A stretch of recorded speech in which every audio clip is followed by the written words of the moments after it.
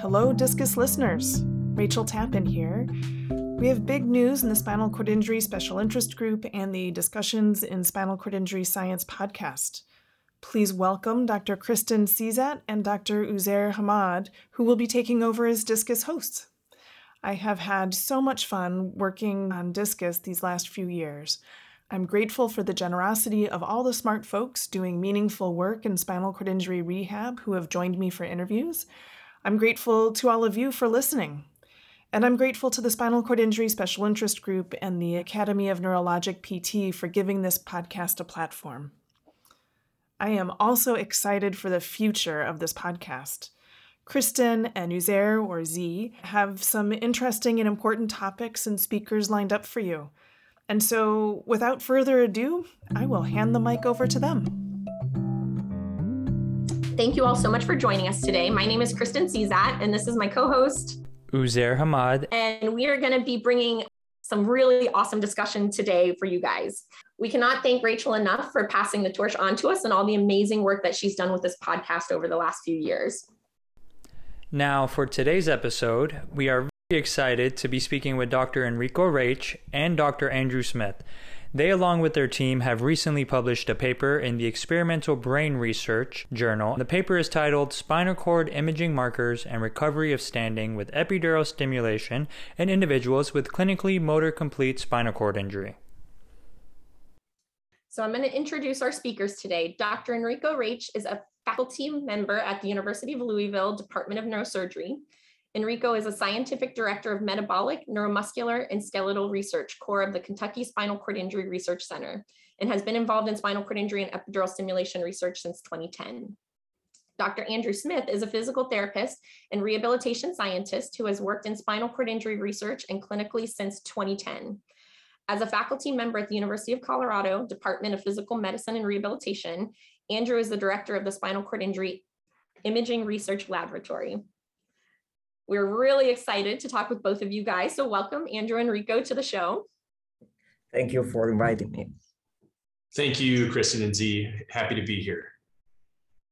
All right, so we're gonna get started with Enrico. Before we dig really deep into the study, we'd like a little bit of background for all of the listeners on the general overview of the epidural stimulation and spinal cord injury work that's been done and the research that's behind this intervention. Yeah, sure. And I think it's interesting to mention a couple of milestones that actually led to the current work and current clinical trials that are implementing epidural stimulation of the spinal cord in the recovery of motor and also autonomic function in individuals with severe spinal cord injury. And, focusing particularly on motor recovery, it's worth mentioning some work in the 1990s and 2000s where epidural stimulation has been applied in animal models with anatomically complete spinal cord injury for the recovery of stepping and standing. And the rationale there, and this is again important then as to how this was translated in humans. So the rationale was that epidural stimulation was applied in order to mimic the non-specific tonic drive that is lost after spinal cord injury, so that it would basically power on again the spinal circuitry controlling posture and locomotion that is below the level of injury, so that it would re-enable it to use peripheral sensory information, for example, coming from the tendon, skin, and muscle. So to use this information as a source of control to generate, independently from the brain, effective motor patterns for standing and stepping. And so again, the idea is that this independent subunit formed by spinal circuitry and peripheral sensory information would work independently from supraspinal contribution and actually result in effective motor output. And so these studies in animal models and this rationale actually led our group in Louisville to implant our first individual with motor complete spinal cord injury at the end of 2009. However, what we found really serendipitously was that this individual who had, again, a motor complete SCI diagnosed both neurologically and clinically, actually recovers some volitional control of leg movements, but only when the stimulation was on. And again, this was really surprising, unexpected. And then, these findings have been replicated in several other research participants with complete paralysis, both, in our lab and in other research centers. And again, we and other groups in the last decade have also shown that the combination of epidural stimulation and activity-based training can promote the recovery of walking and standing in this population. And more recently, we also shown that epidural stimulation can also modulate the autonomic function, for example, cardiovascular, bladder, and bowel function. And again, there are ongoing clinical trials, and this is where the field is right now. That's so interesting, and it's really exciting work. We've been following this in the clinical application, and it brings a lot of hope to our clients with motor complete spinal cord injury to be able to have conversations like this that we've never had before. So yeah. Awesome work. Enrico, quick follow-up. Would you mind describing what questions you guys were looking to answer with your study? Yeah, so that's interesting. And, going back to the concept of motor recovery, the fact that epidural stimulation actually can re-enable volitional motor control of the paralyzed lower limbs actually, shifted the original paradigm as to how we, again, initially expected to implement epidural stimulation for motor recovery. Because now, it is clear that supraspinal inputs can actually play an important role for recovery of standing and walking in humans. But again, this is not how the rationale and the field, has started. And so we don't really have robust mechanistic background yet to understand how this interaction works, and specifically, how and which limited supraspinal inputs crossing the clinically complete lesion, which is, very often anatomically incomplete, can actually be integrated by the subunit I mentioned earlier, that is comprised of the spinal circuitry controlling posture and locomotion, and that peripheral sensory information. And then, again, combined together, contributing to the recovery of walking and standing. And that's why, again, we basically developed this study to learn more about this critical contribution of residual supraspinal input. Man, thank you for that explanation, Enrico. This seems so huge, especially for, like you said, these are patients with complete spinal cord injury. So Andrew, before we dig a little bit deeper into the methods of this paper, I want to have you review for us a little bit of the background of how imaging and MRIs are being clinically used in standard clinical practice today, as far as determining the severity of a spinal cord lesion.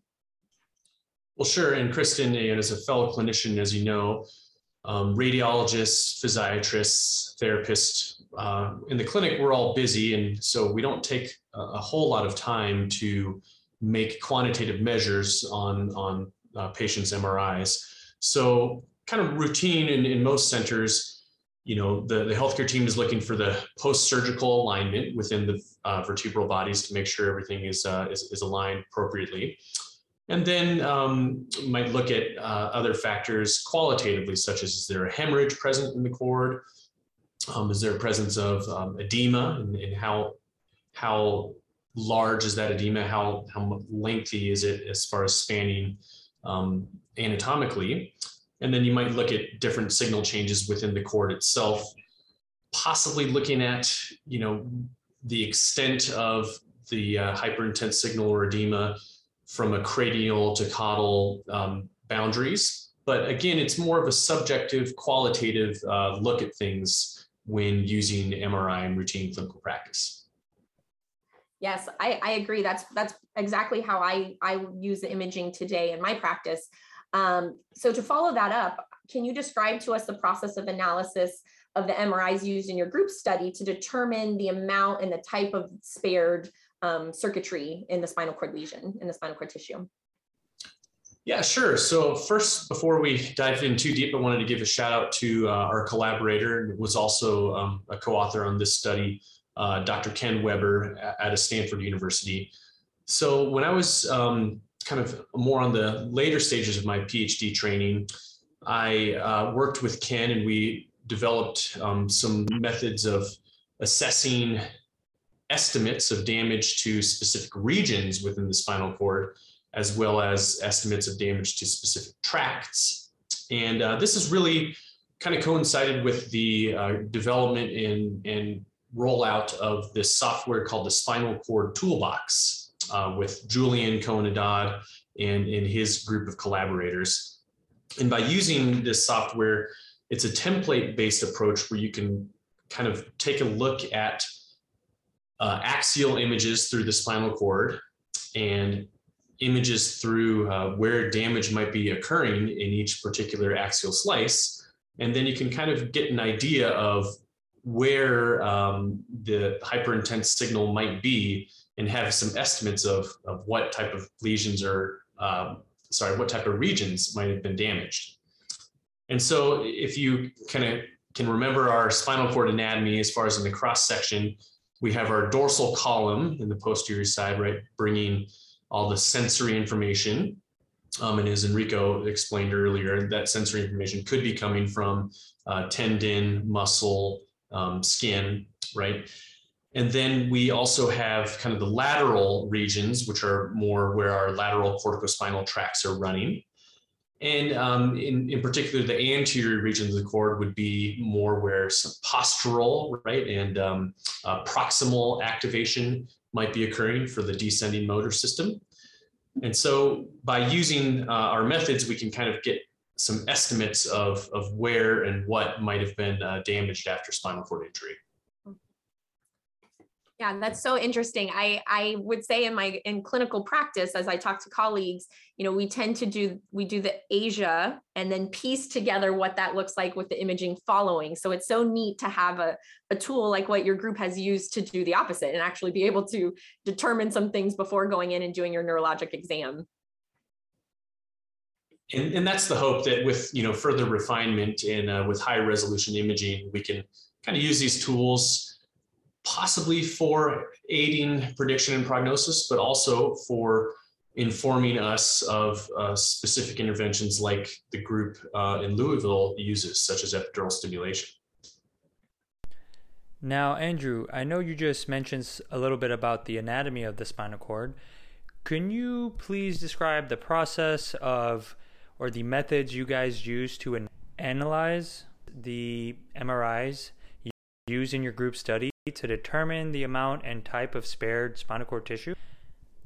Sure, yeah, especially with these initial studies, we're really looking to see, does it make anatomical sense, right? So if the right-sided cord has been mainly damaged, does that lead to less activation of the right lower extremity with epidural stimulation on? Same thing with the left side and the left lower extremity. We also kind of wanted to get some ideas of gross measures. Total cord, right? How much of the total cord are we estimating has been damaged compared to anything spared? And does that relate to gross measures of bilateral activation of standing? And we also have, based on our previous paper, we wanted to take a look at as well that anterior location with the proximal and postural musculature being activated with those descending tracts. And does that play a role in independent standing with epidural stimulation on? That's so neat. I'm really excited to hear. So Enrico, can you summarize and go into some of the details of what the actual findings, when you combine the imaging with the placement and the selection of the patients that you guys are using? Yeah, sure. So, and I just want to clarify that, again, these results were actually assessed after, epidural stimulation implantation, but before any training. Mhm. So basically, we did first get the MRI of the spinal cord, then the participants underwent stimulation implant, and then we assessed which stimulation parameters might be more appropriate for standing, and then we actually performed the motor function test. And so, with this in mind, what we found in this study was that, again, we did find a significant relationship between the spare tissue in the right spinal cord region and the ability to generate independent lower limb extension during standing over ground. That was really interesting. And we also saw, again, a similar trend on the left side, relating the left spared spinal cord and the left independent extension. And finally, we also found a significant relationship between the total spared core tissue and the ability to generate bilateral independent lower limb extension during standing. Were these findings surprising for your group? I would say that they were surprising and important, and somehow surprising, because again, prior to meeting Andrew and starting this series of studies, we were really focused on the stimulation parameters, as we found that they really played a key role in determining standing motor recovery. So we found that these parameters are individual and task specific, and again, we need to really fine tune them in order to promote the best standing. But now with these results, we have really added another important piece of the puzzle, showing that the lesion characteristics are also associated with standing motor recovery in using epidural stimulation in this population of motor complete SCI. That's fascinating. So how do you see these findings contributing to the epidural stimulation client selection and maybe the implementation of this in the future with future studies? Yeah, so I think, on one hand, we need to keep in mind that this study was on 11 participants. And so, we need to expand the sample size, and hopefully, we have in mind the idea of, again, increasing the number of participants and also using higher resolution MRI in a controlled prospective study for the future. And I would say that this study, brings up two important contributions for the future.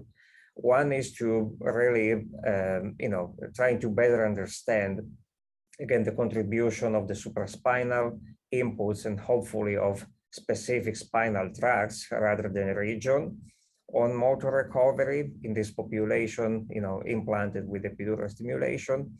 And on the other hand, hopefully, or maybe contributing to selecting the population that might benefit the most from this implant.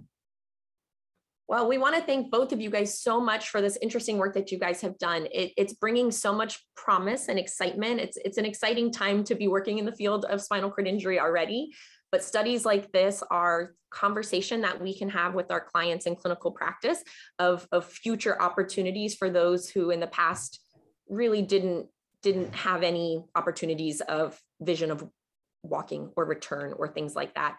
So even in these early phases, it's such a amazing thing that we can bring to clinical practice of allowing our clients to go forward, reading the literature and staying up to date with the future things that your groups will be producing.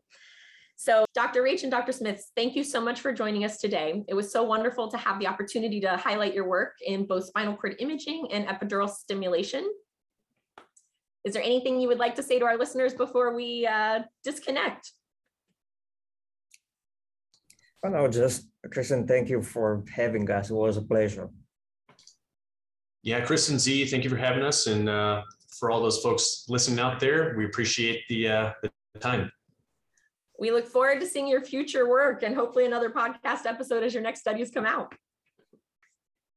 Thank you. Thank you. Yes, Andrew, Enrico, thank you both so much for joining us today and for this hard and crucial work that you guys are doing to really help our patient population for those that have been affected with a spinal cord injury.